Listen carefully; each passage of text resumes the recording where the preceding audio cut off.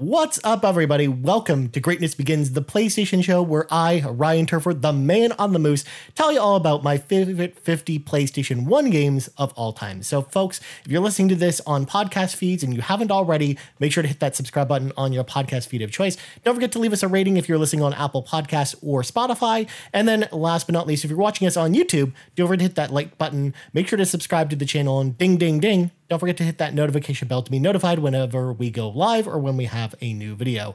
And today, I'm pretty excited to talk about today's game because for folks that don't know or have been listening to us for a while, you probably know I like licensed games a whole lot. You know, whether it's, Lord of the Rings, Return of the King, or Alien Trilogy a couple weeks ago. I really like licensed games, especially the PS1 as well. Was like a great console for really weird and goofy and kind of experimental, licensed games. We got, Alien Trilogy and today's games, but we also got, a lot of really bad licensed games as well based off, good properties like The Fifth Element or Independence Day or all kinds of, crazy stuff. If there was a popular franchise that was out during the PlayStation 1 era, it probably had a licensed game on the PlayStation 1 because everyone was, trying this new kind of experimental 3D technology with games. And they were basically throwing ideas at the wall to basically see what would stick. And licensed games are kind of a good way to do that because they kind of, force you to be within a certain realm of, to have the setting and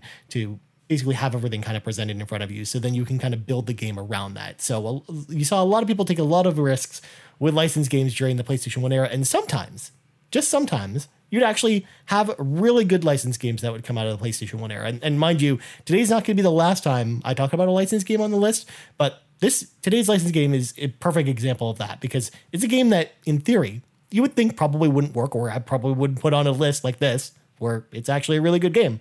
But this game is really awesome as long as you turn your brain off a little bit. And that game, folks, Die Hard Trilogy on the PlayStation 1.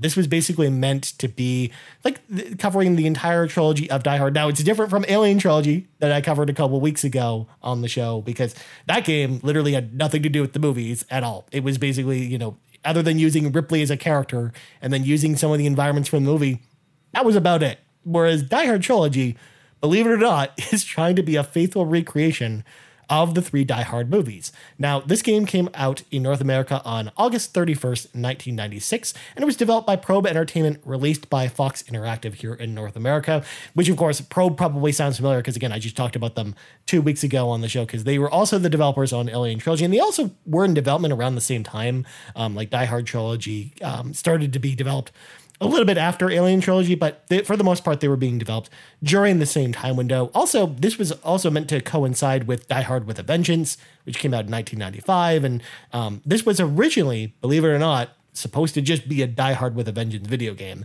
And a lot of the elements that we see in the final product, if essentially the main idea was for those to basically be like in throughout the entire events of Die Hard with a Vengeance rather than, applying them to the whole trilogy. But what ended up happening, which made this a little bit interesting around this time, is that Probe, the software that was developed, the company developing this, was actually acquired by Acclaim, who actually published Alien Trilogy.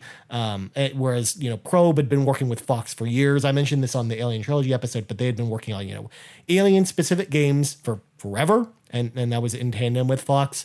So when Fox Interactive wanted to become, more hands-on in the publishing process during this era of games, essentially. And after kind of Probe was acquired, they basically, shifted things around because the team wanted to prioritize, Alien Trilogy as kind of their big game coming out, even though it's funny how on a list like this, I'm actually ranking, Die Hard Trilogy a little bit higher than that game.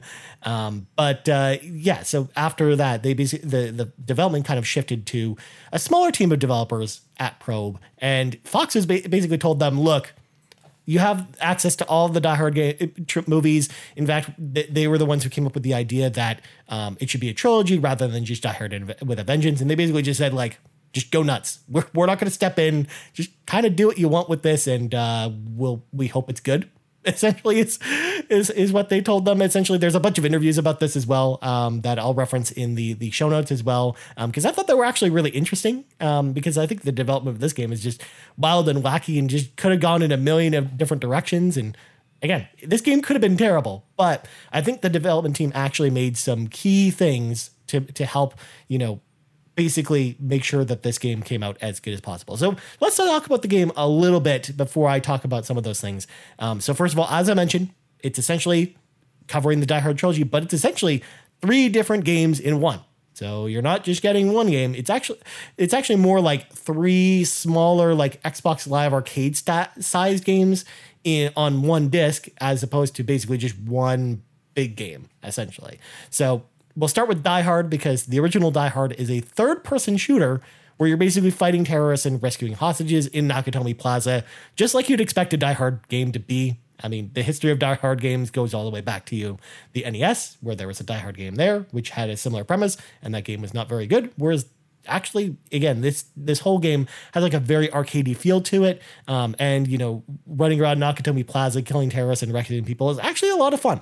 So I actually really like, Die Hard. And then Die Hard 2, Die Harder, what they decided to do for that one is, because of the way that movie's set up and there's kind of like, less action than Die Hard 1, if that makes any sense. They made it more of an on-rails shooter this time around, where you're basically at the airport, the Delhi's airport, and you're essentially shooting different terrorists or people invading the airport, and you're trying not to shoot the civilians. It very much plays like a light gun game, like Time Crisis or House of the Dead or something like that, but it's Die Hard themed, which is cool.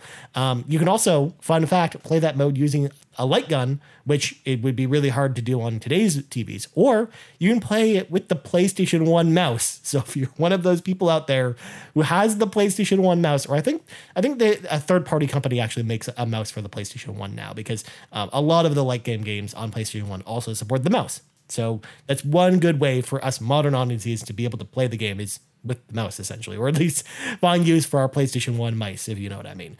And then last but not least, Die Hard with a Vengeance, the movie that essentially was supposed to be kind of like the big crux of this whole thing.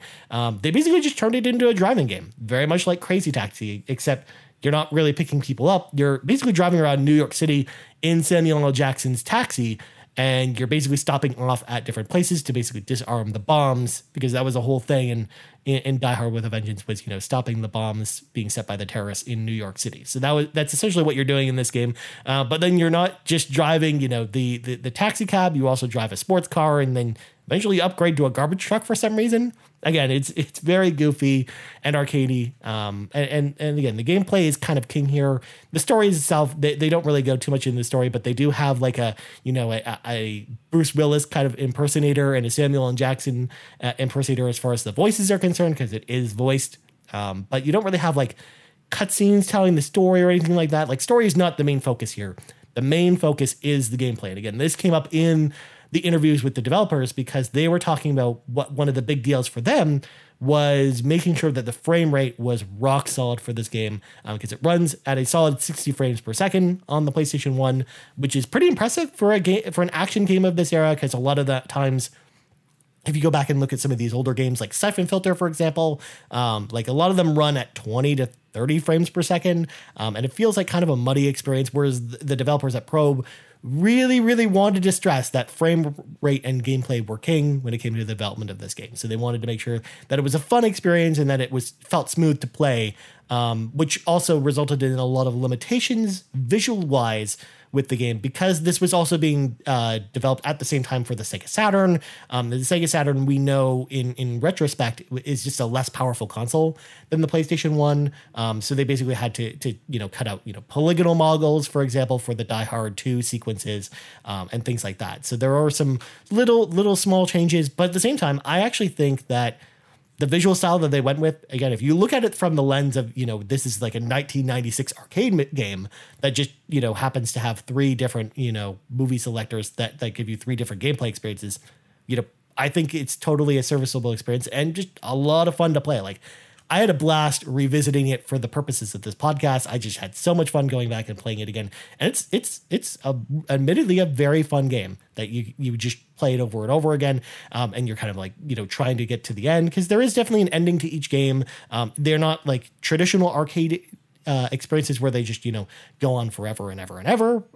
But at the same time, I think All 3 games included in this are really fun. And they actually did make a sequel to this, which spoiler alert, didn't actually make my list, but it's also very good as well. Die Hard Trilogy 2, Viva Las Vegas, which has literally nothing to do with the rest of the trilogy of Die Hard movies, is basically kind of like Alien Trilogy a couple weeks ago, where, you know, Bruce Willis's character is John McClane. He just goes to Las Vegas and then there's a whole adventure there, essentially. And it's kind of like an arcadey experience in the same way, but it's just a different type of experience than this one. So I actually think the OG Die Hard Trilogy is definitely the way to go if you're interested, and I definitely think it's a fun pickup. If you're playing it for the first time, if you like the Die Hard movies, I think this is a slam dunk. And if you don't like the Die Hard movies, but you like, you know, pick up and play arcadey experiences, whether you like on-rail shooters or third-person shooters, I think you're going to really dig Die Hard Trilogy. I think it's a lot of fun and definitely worth your time if you are collecting PlayStation 1 games. And it's definitely one of the better licensed games on the console for sure. And the downside, of course, and I talked about this on last week's episode with Fear Effect, there's no modern way to really play this game, unfortunately. Like I said, it's only on the Saturn and the PlayStation 1. So you don't really have any other way to play it besides the PlayStation 1. But as I was holding up here, I have the greatest hits copy. This goes for pretty cheap. You can probably get a complete copy for, you know, under $20. So, I mean, you have a cheap option available to you if you have access to a PlayStation 1 or a PlayStation 3, because this is my, you know, episode reminder that, hey, by the way, the PlayStation 3 also plays all the PS1 games as well. You just put your disc in and it totally works just fine. So there you go.